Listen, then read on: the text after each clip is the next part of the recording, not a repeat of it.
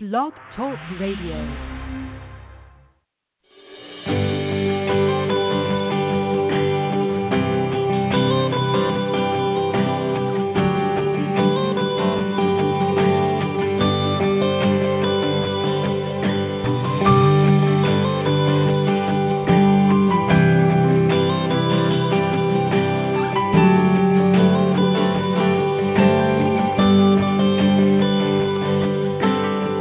I feel that chill, smell that fresh cut grass.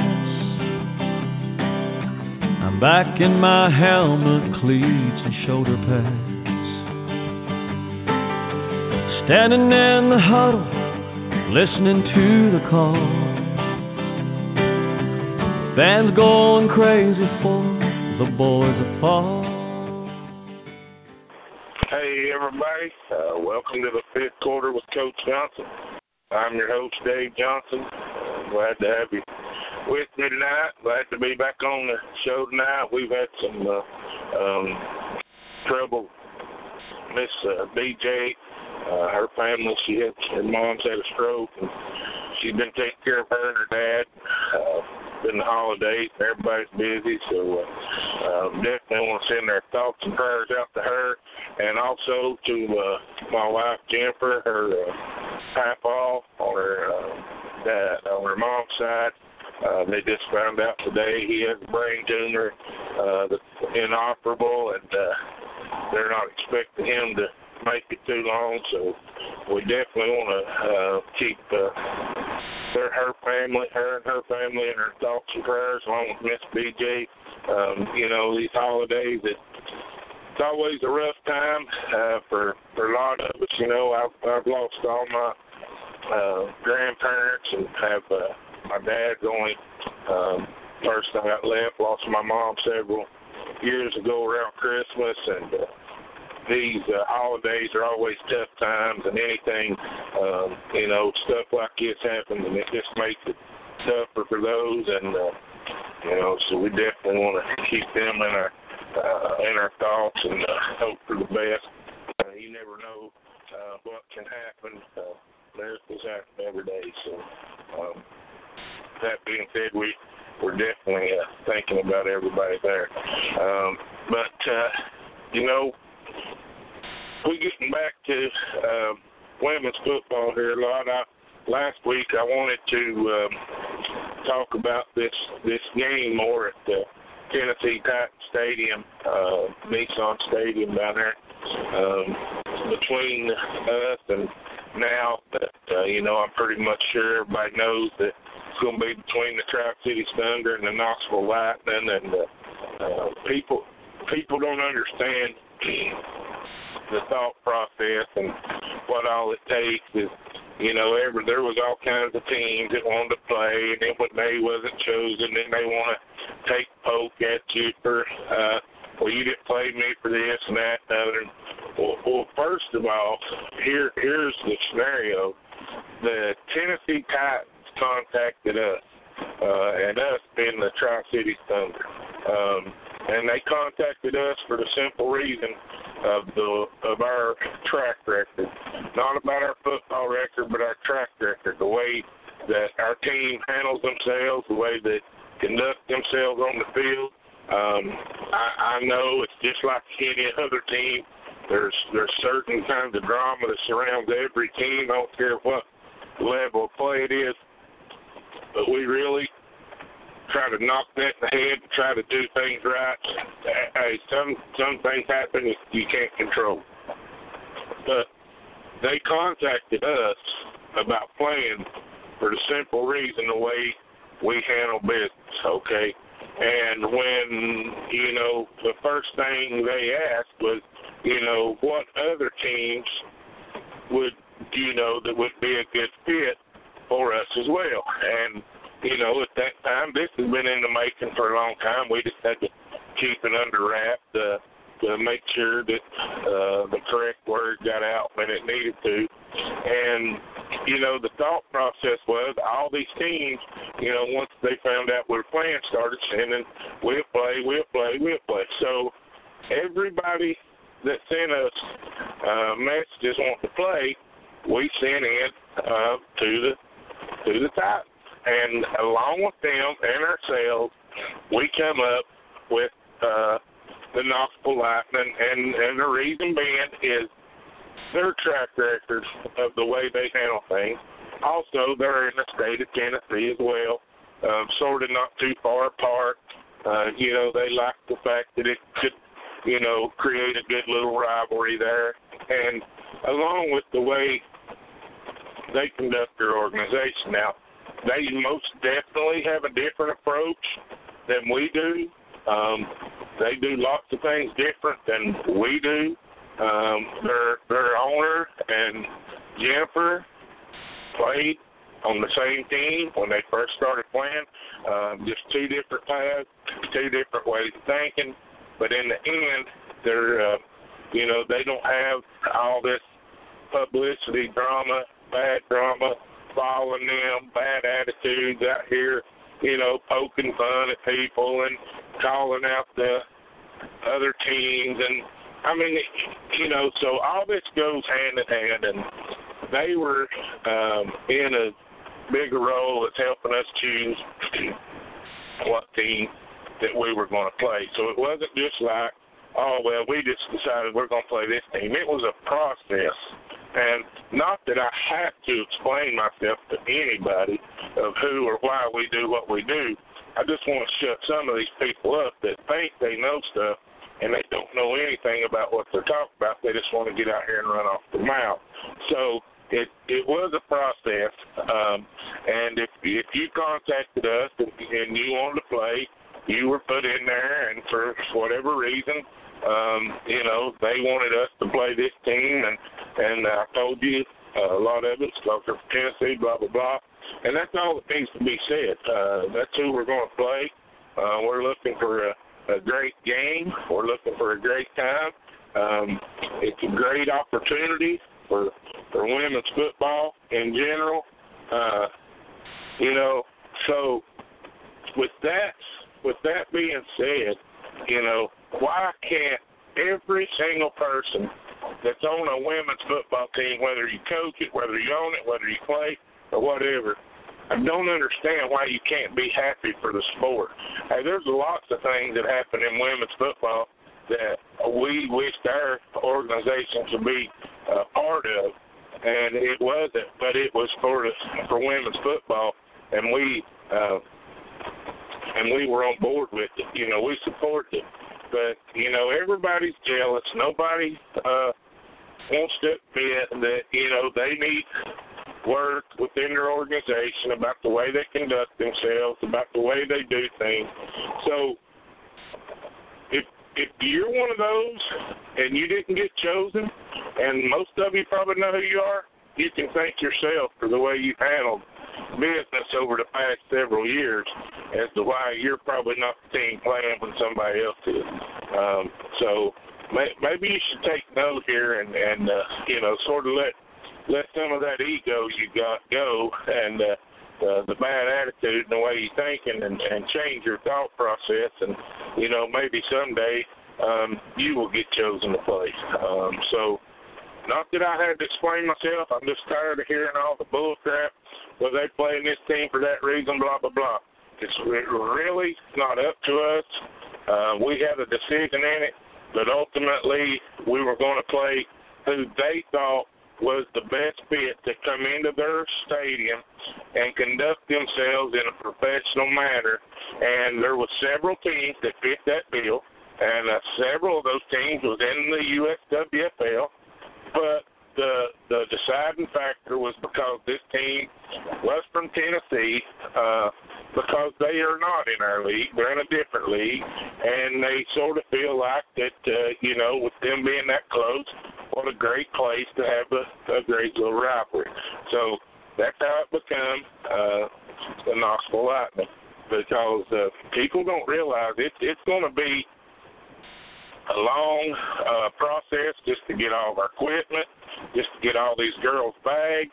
Everything we have to go through is way more than just showing up at a game, walking through the gate. So, a lot of these teams think they're too good for this stuff, So, and when it was all said and done, we believe we picked the right team along with the Tennessee Titans.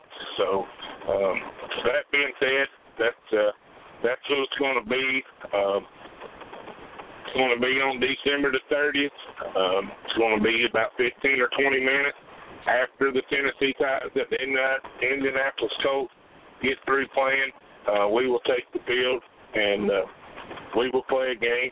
All the rules and stuff they have came up with. It's going to be 2 20-minute halves instead of quarters. It's their deal. We're just coming to participate in. And that's what a lot of people don't understand. It is the Titans' idea, the Titans' deal. We were just invited to be the main team in it because of the way they like the way we did things and to help get this other team as well prepared. So all the rules, regulations, all this stuff has nothing to do with our team at all. We're just following protocol and the rules that they sent. And another thing you don't notice, there's a dang set of rules. It's a couple pages long list, and it's on a contract. You have to sign it, and if you are not willing to abide by these rules, then you can't play. So again, it was a long process. So that's who we're going to be playing. We're excited about the opportunity just to play in that stadium for these girls. It's a great, great opportunity. Over the years, we've tried to. We used to play. First year we had a team. We played Knoxville in a regular game. Since then, we've scrimmaged them a time or two, and since then they wouldn't play. So we're hoping that we can get back on track here. We're really close. We're about 100 miles apart. We need to create, this good, friendly rival, like the Texas and Oklahoma deal, and all. That's what makes sports great is rivalries. And a lot of it gets turned around from a rivalry and taken personal, like coaches getting at it and all that. It's not about coaches. It's about the players, no matter if it's pro, college, women's, high school, whatever. It's about the players. So mainly everybody misses the boat there. But we're really, really glad to be playing there. So it's going to be a great, great opportunity for all the girls involved, both teams, both organizations, women's football in general. It's just a great opportunity. So I do want to thank, again, the Titans, the Knoxville Lightning, all of our Tri-Cities Thunder organization, health players. We've been working hard. Had a scrimmage a couple weeks ago. Went over there. Really did well. Had a lot of new girls this year. They showed out. Going to be great players. It's rarity that, I talked to a coach yesterday. It was the coach in women's football. He's coached men, boys, kids, women all over the country. I had a long conversation with him yesterday. He called me and we talked for a couple hours probably, and it was all just about, women's football. And the main thing is we have to understand, and I do, and I even though I sometimes have to reel myself in, we have to understand that so many of these girls are inexperienced. And when I say inexperienced, I'm not saying they don't know football, but listen, I have some of the smartest players ever come through our organization say, I thought I knew football, so I started playing it. There's so much that goes in and out, to make it work, blah, blah, blah. And being at practice, and this is the main conversation between me and him, was, hey, how do you get all your players at practice? Well, I'm not going to say which team he coaches or not, but, you know, they got 14 or 15 girls, and he says they're getting, you know, about 6 or 7 at practice. Well, you know, we used to be in the same way. We used to, you know, when I first started coaching this team, I'm an old football. I'm old to begin with. I'm an old football guy. And, you know, it drove me crazy that you could only get that few to practice. I seen it when Jeffrey played in Chattanooga. They had 35 players.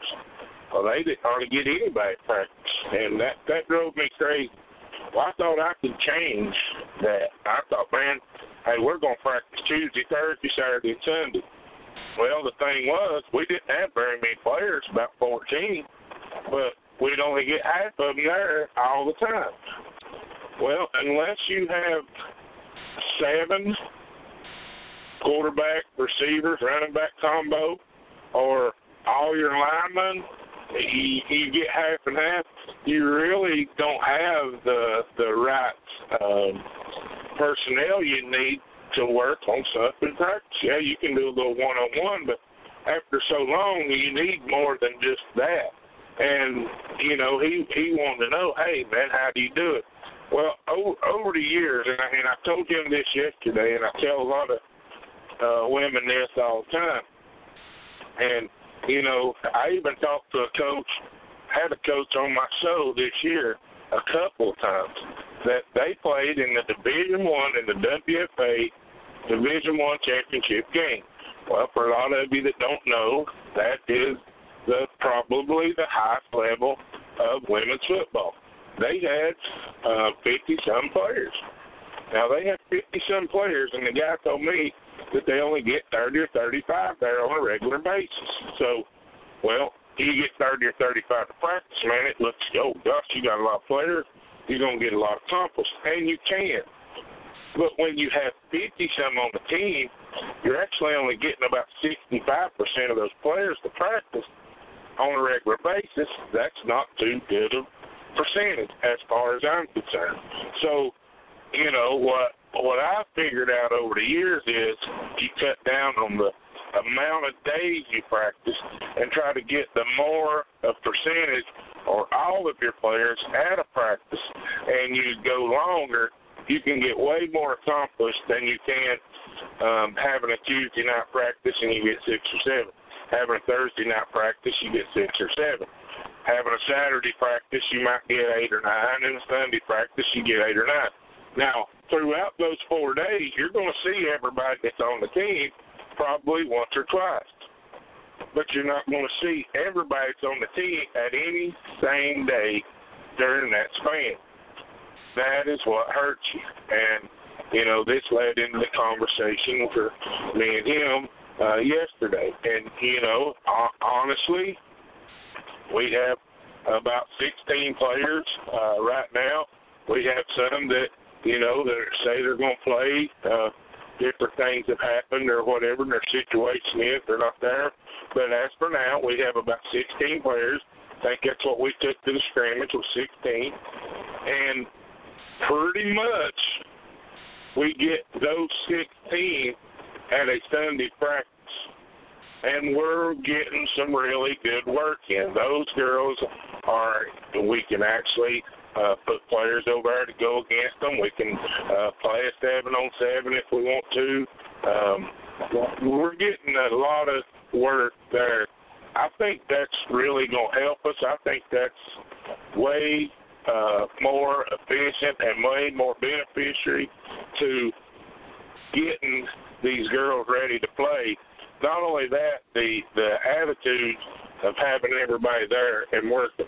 And we extend the practice. We sort of make it a long one where we can get everything covered, you know, that we want to. And then we end up having a good practice. It lessens the amount of time that these women have to take off either from work, from their families, or both, or school, or whatever. So I'm not saying that this fits everybody, but when I was talking to this coach that played in that Division I championship, that's sort of the approach they had as well. yeah, I mean, you definitely want to see them as much as you can, and you know, it's okay to have a workout during the week, and mostly your quarterback and receivers and maybe a center or something, they come and they can get a lot of great work. Don't get me wrong, but what I realized is don't panic, don't get in a tizzy and set all these practices because you're not going to have everybody there, and it drives me crazy. Now I get it drives me crazy because they don't show up, because I'm all about practicing, especially if you're new or you don't know the offense or you don't know the defense. There's so much ins and outs that make this work, and things of that nature that you need a lot of time on. So, yeah, if there is extra workout and you can be there, great. But my main thing is when you have what I call real team practice, is you need to do everything in your power, everything under the sun to make that practice. And so far, I think up until this past weekend, now I wasn't there. In case people don't know, I've been out of town for the last couple of weeks. Actually, I left on Sunday after the scrimmage we had on Saturday, and I haven't been home since. I've been stuck out west in some snow and ice storms, and I haven't made it home yet. Hope to be there real early in the morning.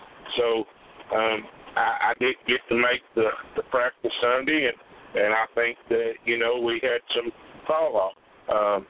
Now, I don't know why I can't contribute a lot to that, but I will say this. When the one thing that I've noticed is a little success tends to change the minds of the way people think. Now, when I say success, I'm saying this. We went over there and played in a scrimmage that the team's been practicing since the end of the year, last year, when the season ended this year, and have already played a game. I felt they were way ahead of us. We really needed it. They got after us, really hard, both sides of the ball. The great thing was we responded to that real well, held our own, did a great job. Now, the bad part of that is we needed that. Everything they did to us, we needed. But by having that success, a lot of times it changes the mind to say, oh, man, yeah, well, we're already doing this and that and other, and they let their guard down. And when I say let their guard down, is all of a sudden, well, hey, man, when you're on that fence of, I may not make it today, or I ain't feeling the best, or whatever, you tend not to go because, well, you realize, hey, I'm pretty good. I held my own, this, that, and the other, and so I won't go today. What happens is, not only do you get behind, I'm going to tell you this. I heard Barry Switzer say it many, many times several years ago. People don't know who Barry Switzer is. He coached the Oklahoma Sooners forever and won a Super Bowl with the Dallas Cowboys. And the one thing I heard him say was Marcus Dupree, probably the best, one of the very best running backs that ever played the game. He was sort of, he wasn't happy being there. Well, they wanted him to work. They wanted him to earn his spot. He had never really had to work, and they were on him, and he didn't have a good relationship with them. So he goes home Thanksgiving, the year he's there, doesn't do anything, gains about 15 pounds, and 2 weeks comes back and is done plumb out of shape, lost every bit of everything he had.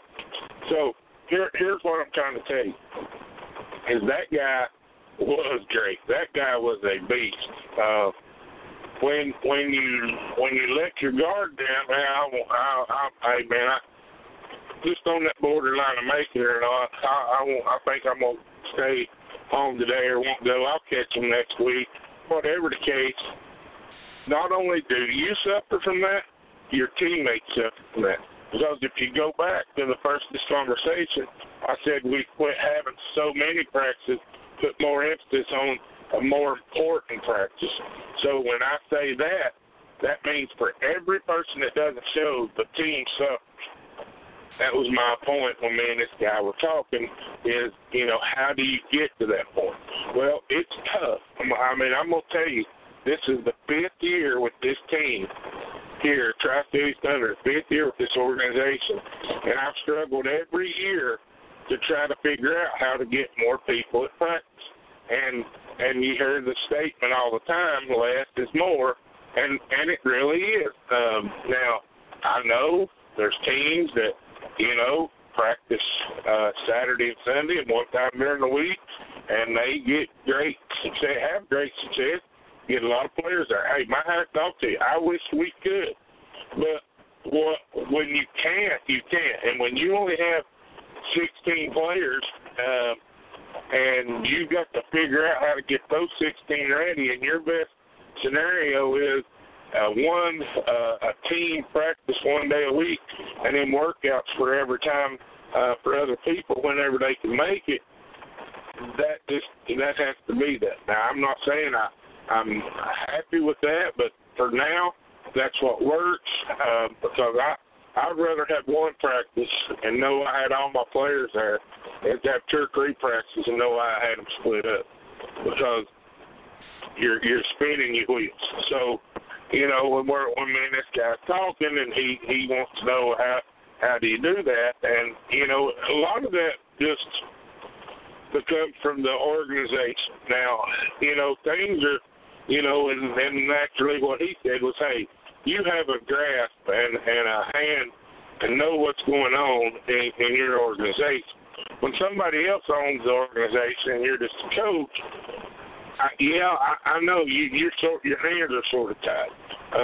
And the one thing I know is after seeing all these women's teams over the years, seeing how the owners and the GMs and things of that nature take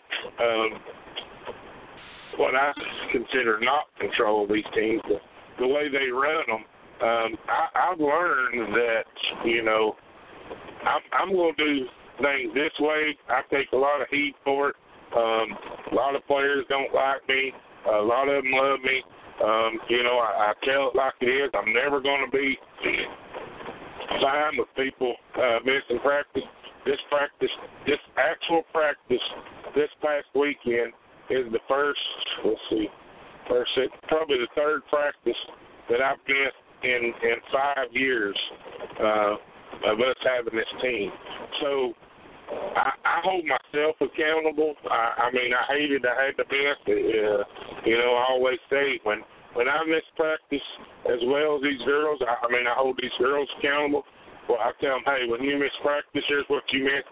Well, listen, I missed that same thing. Here I am needing to work with our quarterback and running backs and things I see in that. And I'm trying to relay things to her on the phone. And instead of being there after a game in a crucial time that she needs to hear me in her head of the mistakes she made, I wasn't there. So, yeah, it hurts me as well. That's part of the reason over the years that we've had we've only had a few coaches in the same ones because I want the coaches to be there and be as accountable as the players. So, and the conversation, for me and this coach went on, and he said, well, that's, what I would like to do is be able to try to get to where we can get all these, get the players there on the same day. And it is a process.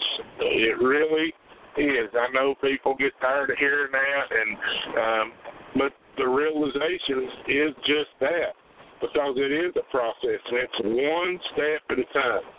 And it starts at the top. And when I say at the top, it starts with the owners, the general managers, down to the head coach, to the assistant coach, to the help, everybody involved, and the players. Every person there on that team organization should hold themselves accountable as much as the other person. It's like getting up when people are dependent on you. You have to fight through tough times. And I look at it, I know at this point nobody's getting paid to play. Nobody's getting paid to coach. I understand all that. I understand more than anybody. I'm probably working as hard or harder than anybody trying to get this stuff turned around. On the same level is I have to have all my players, all my coaches on that same level. And then we have to, it goes on down the line. Each team needs to rise to the occasion. The conversations, like I said, for me and him went on for a couple of hours, and and that's what he said. Was telling me, hey, y'all do a great job at that, and hey, I was proud the guy reached out to me because I'm proud of our team and the not so much this past weekend as they didn't have as many practice and some of the things that went on, but as a whole, with the attitude that we've adapted, that we want to be good, we want to be better, we want to get back to the dominant football that we like to play, we want to be in the championship again. All that, I'm proud, that we have that mindset, and I see spots where, man, we can be that. And then we have, go over there and do great things, and then we make some mistakes. But I was really, really proud of them, the way they played in that scrimmage because of the way it went. Like I said, the way the team got after us on both sides of the ball. And then we take a giant leap forward, then we take 10 steps back. That's the part that's so frustrating, and it's so frustrating as an owner, as a coach. Some players, it frustrates to death. I heard from a lot of the players this week about, man, we was in a great stride. We was doing great things, and it seems like we're set back. Well, welcome to the real world of women's football as we know it. Not that I like it, folks. Don't get me wrong. I cannot stand it, and it drives me crazy. And I've been told over and over and over, and just on the phone, a guy the other day said I didn't think you'd ever be able to do it, and to some degree, he's still right. I haven't accomplished what I really wanted to accomplish by having a team, but we're making headway, and it doesn't make me happy when we have a setback. If you're going to get better, what I know is this: you get better, you become a great team when you get better every single day that you practice. Like that scrimmage was just a practice. It wasn't a game. It was just a scrimmage, joint practice. And we got better that day, but then the next time we practiced, we didn't get better. And that's a setback. And, here's the difference between me and a lot of other coaches and a lot of things I said earlier, people can't realize or won't realize. I can realize. Look, it hurts me to say this. It hurts me to feel this way. It hurts me to go publicly and say, hey, we have taken a step back. That means we're vulnerable. But it's the realization. If I can't be real with myself and real with my players, how can I ever expect to get any better? As a coach, as an owner, as whatever you want to call it, as a player, you have to be able to accept that.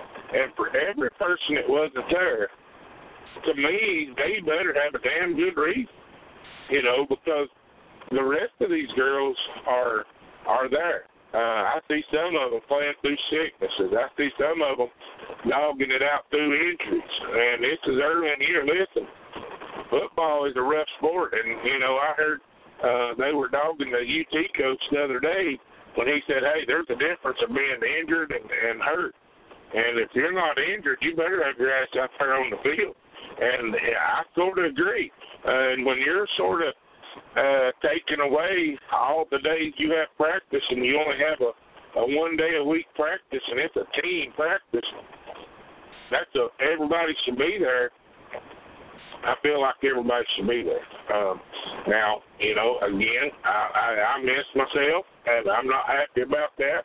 I hold myself very accountable. I think, like I said, this will be the 5th year. I've missed 3 team practices in 5 years. Not that makes it right or anything like that. I couldn't make it back. But we had a setback. That's the main thing here is I did have coaches there.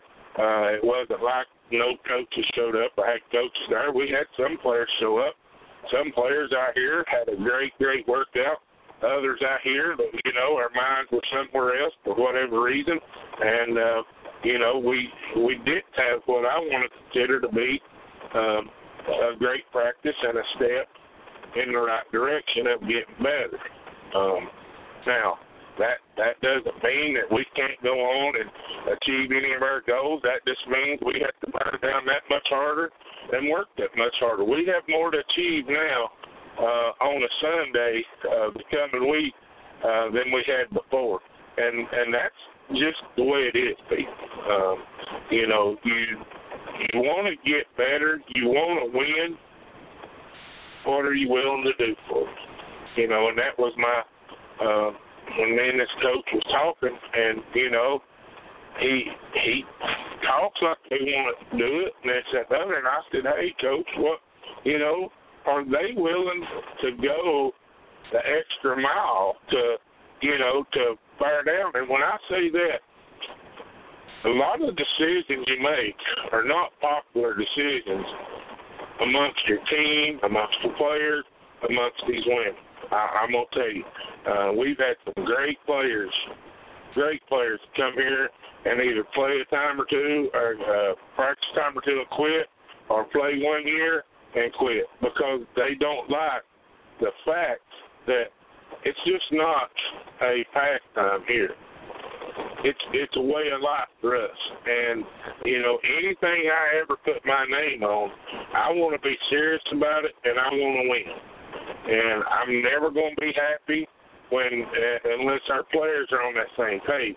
Now, a lot of them are. A lot of them, I think, are on the borderline. A lot of them are straddling that fence of which way to go and whatnot. They want to believe in other people, and instead of believing in themselves and doing what they need to do for themselves. So being the way I am and the way I hold our team accountable and the goals I want for our team is not a popular decision. And that's what I was telling that guy. Hey, look, I'm not popular around these teams. Most of them hate me because, hey, when we play a game, I'm all about our game. I mean, just the other day in the scrimmage, me and the other coach had words. They tell me one thing before the scrimmage started, and I hold up their end, and then all of a sudden they don't hold up to their end. I'm not letting that get by. And I went right over there and called him out right to his face. I mean, he didn't like it. I don't care. That's the way it is. I'm going to battle because I believe in what I say, what I do, and what our team does and says. The whole organization has to believe in that. And I find that, he was worried. They weren't on that page. He was hoping to get them to. They weren't. So I'm hoping that we get back to the positive winning attitudes that we had before the scrimmage, and not taking the days off just because you might not be feeling good or had too much to drink the night before or whatever your case may be. Don't matter to me. I mean, everybody misses and thinks their reason for being validates when other people don't. So anyway, just wanted to get that out there, but I'm not the only person that, thinks the way I do. I'm just probably the only one that goes publicly and admits it. So maybe he get their team turned around, and hopefully we can get back on the same tracks as well. So anyway, we'll have more about women's football, coming up with, like I said, with this game in Nissan Titan Stadium, and all the teams should be getting within the next week or two.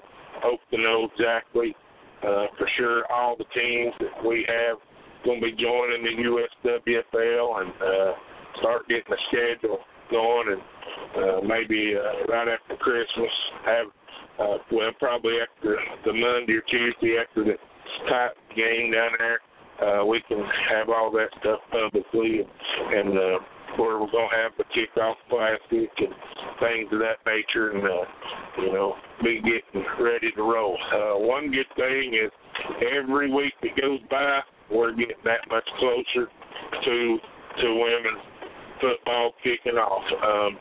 It just seems like yesterday we quit playing, but then it just seems like it's still so far away. So we're excited about it. I hope that we can get on the right track, and everybody as well. So we'll have more about women's football to talk about next week. So we're going to move on to college. Like I said, I've been gone, but the good thing about this job, this truck has the satellite radio, and I get to listen to a lot of football games. And, I hear, and I just keep sticking in my mind because I hear after we have this scrimmage, everybody's, the emotions are running high, and they're excited about what's going on, and man, we're going to do this, we're going to do that. And listen, the one thing I know is you cannot ever, ever, ever overlook any opponent. Now, I'm not saying any of our players did, but I've heard talk over the years and after the scrimmage and things of that nature, and we did good things. They're excited, we're going to do this, we're going to do that. Well, just think of this. On Saturday, Alabama, the best team in college football. Now, I firmly believe they have the best coach. I've not even got to see them play much, but I do know they have a really good team. But everybody will agree they're the best team in college football, okay? 2 weeks in a row, they've held top 20 opponents scoreless in the SEC. Now, this is SEC play, and both of those teams were in the top 20, ranked in the top 20, and Alabama held those teams scoreless, okay? Now, you think of that. All right, so then they come in this week, and then it's a big thing, who's Alabama playing? Now, they're probably playing a local high school. Everybody says they don't play anybody, this, that, and other. Well, people don't realize these schedules are put out 3 years in advance or whatever, so it's not like, every year they just handpick a school. You never know how good somebody's going to be or not when they put you on that schedule. Well, lo and behold, they were playing the Citadel this past Saturday, and they were 39-point favorite. And before the game even started, I told Jennifer, she tell me, they're a 39-point favorite. I said, they won't cover that spread. Well, they've been holding people scoreless and blowing them out. Well, guess what? Does anybody but me know what the score was at halftime? Tied at 10. Tied at 10. Now, the great Alabama has held 2 SEC teams that's ranked in the top 20 scoreless. They had played, I forget how many minutes of football without allowing any points. And the Citadel scores 10 on them, tied at half. And right after half, the Citadel recovers a fumble on the kickoff return and has an opportunity to take the lead. They missed the field goal, and then the rest is history. Alabama just walks on them, and the game over. My point is, don't ever underestimate your opponent. Never, ever, ever. Listen. To tie, do you understand what kind of win that was for the Citadel just to be tied at Alabama at half, and then right after half have an opportunity to take the lead in Alabama? That was huge. But, you know, the fact is the Citadel don't have near the athletes that Alabama does. Alabama got on track, ended up winning by like 30-something. They didn't cover the spread, but they won by a large margin. And, you know, my whole point is, do not ever underestimate your opponents, no matter who they are. Because the one thing I know is the game's not played on paper. Game's played on the field, and things happen on the field. You know, Alabama, uncharacteristic. They probably lost the turnover battle.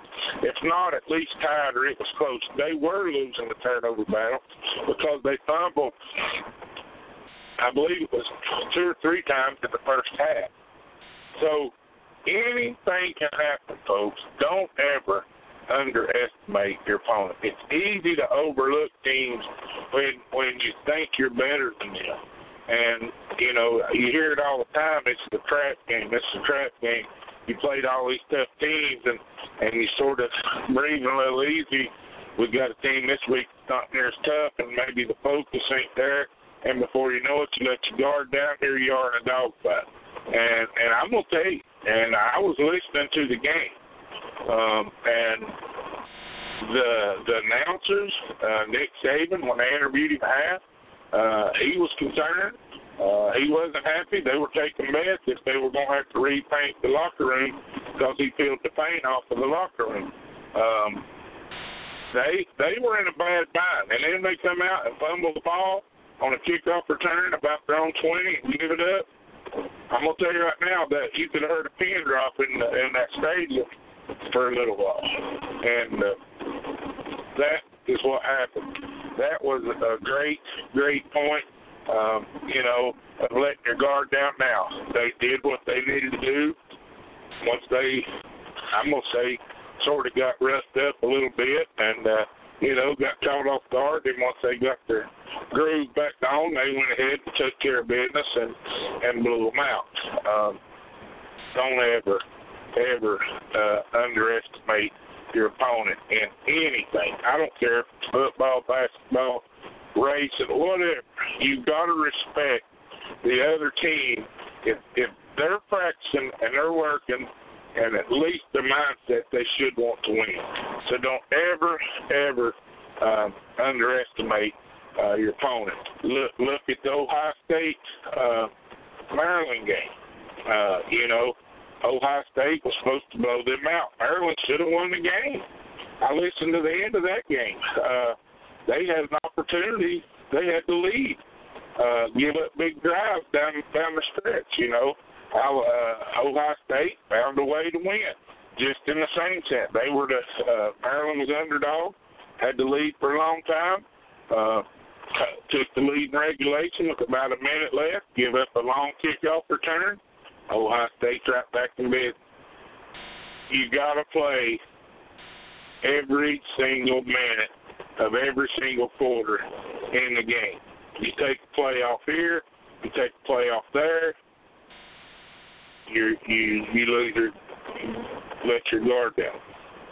Think about this, folks. My whole conversation's been tonight, staying focused, staying ready, being at practice, playing all the minutes. All that comes hand in hand.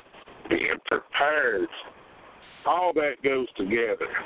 And it doesn't just go for women's football. We're talking about college football. I mean, at the highest level of football other than the NFL, these people are experiencing the same thing that we are. Same thing I'm talking to you about is we all experience the same thing.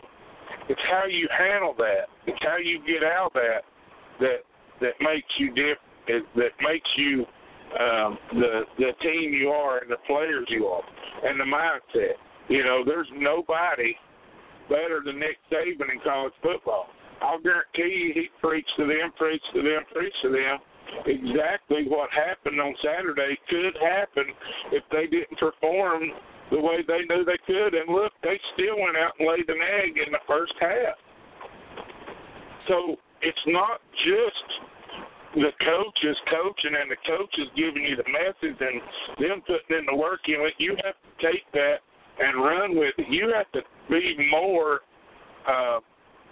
take that into more consideration and do more for yourself to help your team other than just what the coach is telling you what you're working on. You know, just before I was talking to Jessica Henderson, by the way, I want to thank her for doing this show tonight when things were pretty hectic and we couldn't get nobody to do it. Thanks for stepping up and volunteering. And, you know, she said she'd been at the park, you know, getting cardio in or whatever, trying to get better shape. And that's what it's going to take. I'm just here to tell you. We're expecting a lot of good things from her this year. She's a new player, got a lot of potential. It's all going to be on her. You know, yeah, when I say on her to stay in shape. We're only seeing these girls once a week, maybe twice a week if, you know, she's come to some of the workouts that's not mandatory. So it's going to be on her to take in all the stuff that the coaches are giving her and being able to dissect that and turn it into something positive, but also having enough want to be better or the best for her team and herself. That's the approach that we're going to have from everybody. And you know, it's no different than at any level. So you gotta be positive. You can't keep let your guard down. You gotta think the whole time. Hey, any given day, anybody can be beat in the NFL at any level. So that's where all this conversation of holding yourself accountable comes into play. And listen, it's not just us. It's at every level. I heard it in the Alabama game. I heard it in the Maryland game. All these games this year, we've had better parity. And, well, in women's football, too, this year we had more and better games and more parity than ever before. College, we've had more parity and better games than ever before. You look at the NFL, there's nobody that's unbeat. There's only a few teams with 1 losses. They're going to lose more games, I promise you. It's really not a runaway. Even when the teams have great records and they win, the games are tied or decided by field goal, more overtime games. All this is because everybody is getting on the same page. These owners it trickles down, folks, and it goes to the shoulder of the players. When it trickles down, the last people to get it is the players. And when they start owning that, this is what we start seeing, is great competition. This week is going to be a great game as well. Michigan versus Ohio State. Alabama versus Auburn. I don't know the rest of the matchups, but, you know, in the Iron Bowl, you just look at this. Over the years, Auburn has given Alabama a tough time and has won several of them Iron Bowls. So just because Auburn lost a game or two wouldn't surprise me a bit that if they knocked off Alabama again, just because of the way those games are, the way they prepare, the way they get hyped up to play. I'll guarantee you after Alabama tied at 10 at Citadel half last week, I bet Auburn's thinking their chances are way better than they probably did before when they held LSU and Mississippi State scores. So the parity is there because the players, it used to be all the best players go to one team. Now there's great players everywhere, and these players are not afraid to be great. They're not afraid to work and take ownership of their actions, and no matter who they play for, they put their team on the map because they're great. And the next player sees this one working that much harder. They want to be just like them. So before long, that trickles down from the owner to the coach to the player, and then that player has an impact on the next player, and so on. That's the way sports is supposed to work. That's the one reason that forever at my alma mater, high school, has drove me crazy is when I played there, the principals could care less about sports. So they could care less about the coaches. They didn't care if you won or not. Well, now they got a great principal. I'm not sure where, if his job means more than trying to save the football program. I think he can do both. I want to see him get rid of the coach there now. I don't like him. I don't like his attitude. It's not personable. I don't like his strategy. So when you have trouble at the top, the bottom never gets to straighten itself out. But when you are right at the top, and the message just gets relayed on down that ladder. Once those players get it, then they start running with it. Then when they get it, then the next player gets it.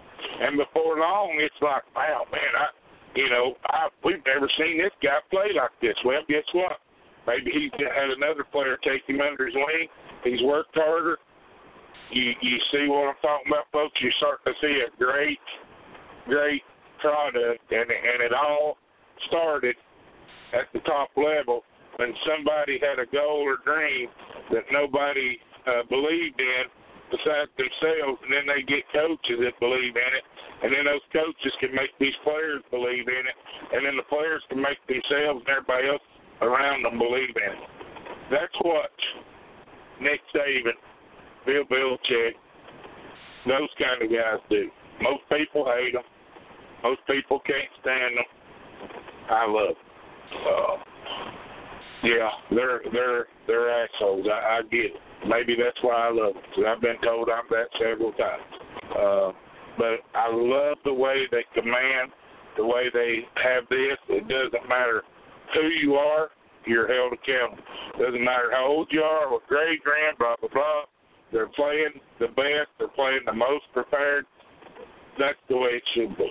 And that's why we're seeing better games, more parity than ever before. Never in all sports have we seen this good of football scattered out through the country. I mean, I'm going to talk about our local college and ETSU down there. They went and played Tennessee this year, way different divisions. Tennessee got them pretty good. I think they ended up losing maybe 2 games. If I'm not mistaken, they're hosting a playoff game this year. Now, folks, their organization is only back. I think this is their 4th year back, maybe. Somebody else knows, they can correct me. But their 4th year back. And for 3 years, I think Carl Torbush, he restarted the program, did a great job of holding a bunch of players together. Just imagine, folks, having to draft players and you say, hey, man, we are draft players, sign players on a scholarship, I should say, not draft. Hey, we really want you to come here and play, but, man, I'm going to tell you, we ain't even going to play a game this year. It's going to be at least 2 years before we play a game. I promise you, you're not getting the best athletes out of high school when you have to tell them that. So I think they might have managed to win a game or either lost them all and the next year won 1 or 2. Anyway, he held it together. He retired. They hired Randy Sanders. This year they lose 2 games and are hosting a playoff game. that right there is proven fact, you know, that you can turn you can turn things around if you believe it and can get that message relayed as you go down that ladder.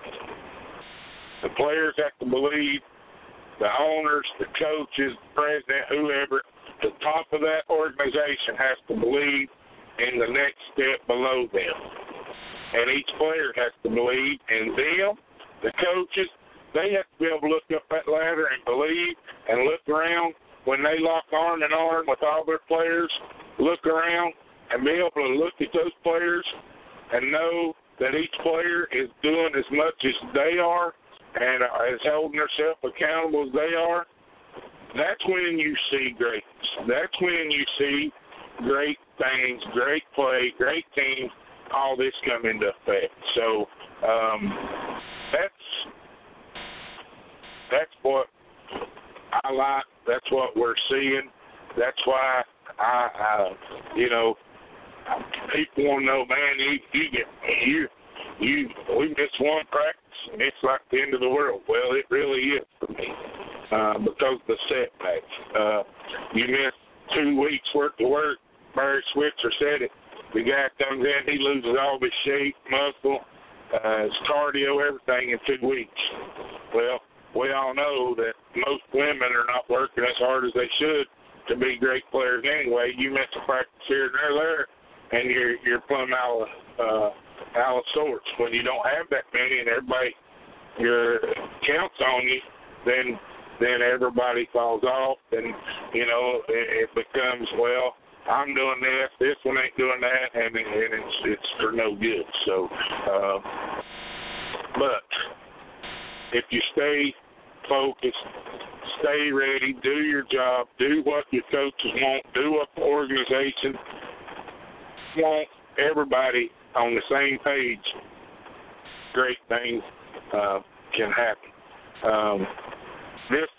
This past week in the NFL, again, I did get to watch a few games. I was stuck in Wyoming at a truck stop, and they had the Cowboys game on there. That was a really, really good game. I watched that game from start to finish. I'm trying to think of what other game I watched.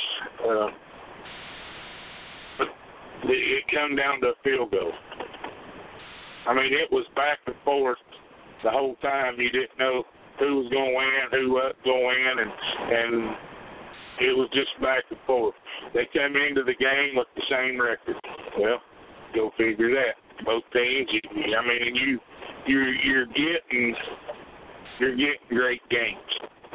That's what we want. I know we have several Cowboy fans on the team, and they love that, and they're on the edge of the cliff when the Cowboys lose. So I'm sure they're riding high right now.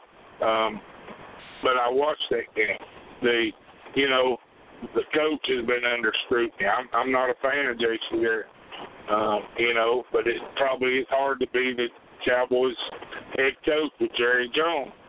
Being the way he is. I'm not saying I disagree with the way he is. I mean, he's got a lot of money tied up in that. He's got certain ways he likes to do things. So anyway, that was a great game. Trying to think of what other games I watched. Anyway, all the games were good. And then last night I listened to the Rams and Kansas City Chiefs game, and wow, man, if you seen it, what a great game it was just to listen to. Oh, I know one thing I want to talk about this Cowboys players. What I got on that subject is this Clayton Vander Huss, or Leighton, I guess is his name, Leighton Vander Huss, Vander Hess, or however you say it. This guy, this rookie for Dallas, this is why I started talking about this. He played at Boise State. Only played at Boise State 1 year. Now, folks, if you know anything about football, whether you're a Cowboys fan or what kind of fan, 2 weeks ago, this guy, he's a rookie.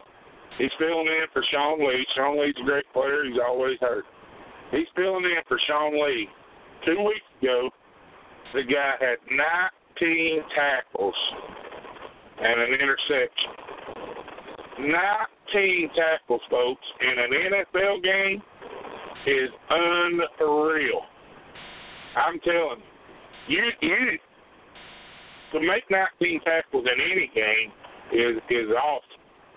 To make 19 in one game in an NFL with an interception, that's unbelievable.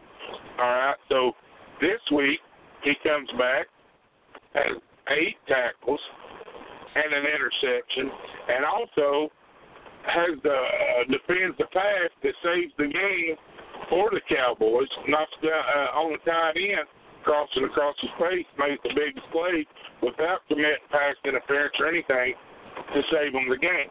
All right, that, folks, I'm telling you, that is unbelievable.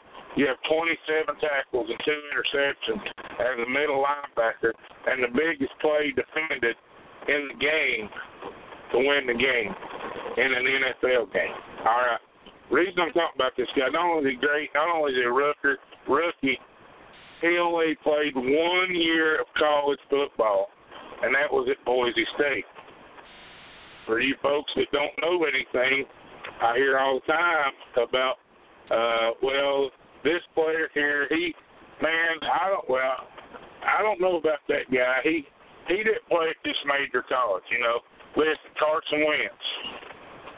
He's a great quarterback. That's the other game I watched, by the way, Philadelphia and the Saints killed him. Carson Wentz is a great quarterback. You know what the knock on him was? Well, he ain't playing at one of these big schools. He played North Dakota State. Who cares? The guy can play. I'll never forget Khalil Mack coming out of the draft. I told Jennifer then it was between him and that Clowney guy from Texas. I said, I'd take Khalil Mack. That guy can play. Well, the Texans took Clowney. The Raiders took Khalil Mack. Clowney missed don't know how many games for the Texans. Mack missed the first 2 games of his career the other day. The guy's been NFL Player of the Year, Defensive Player of the Year a couple times. The guy can play. I mean, flat out play. But you know what the knock on him was? Played for Buffalo. Well, who cares where you play? If you can play, you can play. That's the one thing I know. And getting back to my point is this late Vanderhest guy played 1 year at Boise State. But before that, he played at high school. He was a running back on an 8-man team. And just think of that, folks. An 8-man team. And most people are going to say, well, that's not even real football. I hear it all the time. I actually love the 8-man game. I really do. But I hear it all the time. That's not real football. That's not real football. They even have a 6-man in high school out in Texas and stuff. Played on an 8-man, played running back, goes to Boise State, plays 1 year, and now he's starting middle linebacker for the Dallas Cowboys and tearing it up. Yeah, probably nobody ever even give him a chance because what? He's a nobody. He played where? Boise State for a year? Really? How do you even get a hold of this guy? 8-man? Who plays 8-man? Look, here's the product you have. I don't care who you are. I don't care where you play. If you can play, you can play. I say it all the time. I have all kinds of people tell me about the kid going to high school. I ain't sending him here. I'm sending him here because these get more scouts and this, that, and the other. I say it all the time. Hey, if he can play, they'll find him. And I firmly believe that. If you can play, you can play. And if you can play, they will find you. So take the advantage of the opportunities you get. I mean, I'll be honest with you. I never even heard of this guy up until, matter of fact, I haven't got to watch much football at all because the way I've been traveling. First one thing another, Jennifer brings to my attention last week, says, hey, have you seen this Vanderlest guy or whatever play for the Cowboys? I said, nope, I ain't. She said, this guy can really play. So I never even heard of him. Well, last week he was Defensive Player of the Week, 19 tackles, folks. It's unheard of. I mean, it's just unbelievable. So the guy goes from being a nobody to wearing it out in the NFL. Now listen, playing middle linebacker in the NFL is tough to do. Playing middle linebacker anywhere is tough to do. If you want to see how good you are, go strap you on, go lace up some cleats and play middle linebacker in the NFL, and you'll see how tough it is.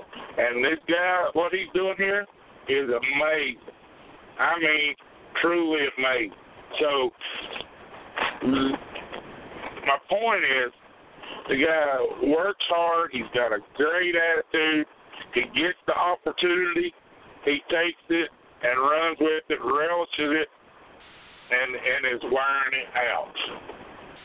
He wasn't, from what I hear, now I did a little research on him, not that I'm in a great opportunity to do such, but I've listened a lot this week to radio and hear these guys talking. This guy has an amazing attitude. You know, when you get drafted in NFL and they're drafting you and they're pretty much telling you, hey, you know, we're drafting you, and before they even really see you work, you know, you're going to be playing backup to this guy, because if Sean Lee has these injuries, he's probably in the Hall of Fame. This guy's that good, but he's injury prone. He's been hurt every year since I can remember. Well, they're telling you, hey, man, you know, you're going to be playing backup to this guy, and, you know, I'm sure this Vander Esch guy really wants to play, but he keeps a great attitude. He works hard in practice. When his time comes, he lights it up. I heard him say today that most likely that they're not going to re-sign Sean Lee next year for this guy, and they're going to save like $5 million toward the salary cap. I mean, they're going to get this guy that's having more productivity than the guy he was sitting behind for way less money. So, you know, my thinking is, you know, I'm really happy for this guy, the whole story, the playing the 8-man. That tells me he come from a small school in a small area where they can't get enough to play 11.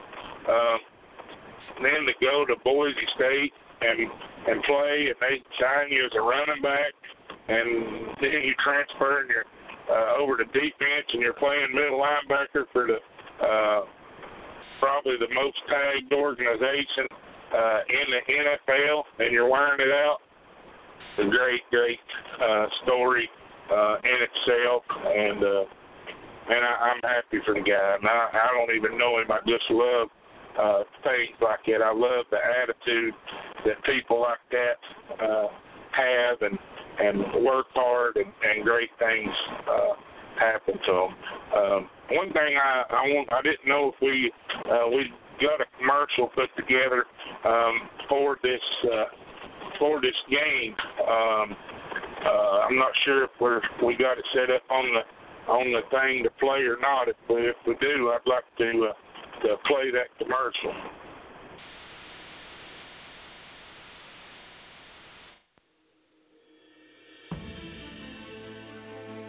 One day, 2 epic games, 69,000 fans. The NFL's Tennessee Titans versus Indianapolis Colts, and the USWFL's Tri-Cities Thunder versus Knoxville Lightning.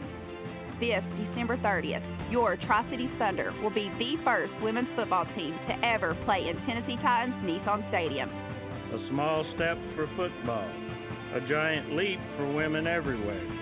These women are changing the world 1 yard at a time. Just one $30 ticket will get you into both games. For more ticket information or to donate tickets to Vanderbilt Children's Hospital, visit Tri-Cities Thunder Women's Football Team on Facebook or contact your favorite Thunder player. Get your tickets now. Yes, there it is. Thanks to the double J's there, Mr. James Sweeney and Mr. Jessica Tweed, for doing a great job making that commercial for us. really good. I'm excited about that. Thank both of y'all for taking the time and putting in the work. I wasn't there, but I heard a lot goes into that. People don't realize, what really does go into everything, man, anymore. The time consuming, I heard they, for that however long commercial that was, it goes, they put in about an hour just getting that set up, ready, and to get the finished product. So to get that done and get it out here to put it on the show is amazing. And I'm like I said, folks, I'm happy and I'm tickled for them. And again, thanks to Mr. James Sweeney and Miss Jessica Tweed for taking the time and doing that. I'm hoping to get some more commercials, and I got some ideas I want to. I've heard on some other programs this week that they do. I want to get, if I get time, and maybe I will this coming week, is to get some more audio things set up for the show from players, and actually it'll be players from the Tri-Cities Thunder, but hopefully I can get some players around the league to participate in it as well to put on there. Hey, look, I take a lot of heat for a lot of things I say and do, but the one thing anybody that knows me will tell you is I'm doing everything I can for the sport of women's football. And that's all that matters to me. I care less what everybody else thinks or what everybody else says. But the only reason I do care, I don't care what they say about me, but I do care of what happens for women's football.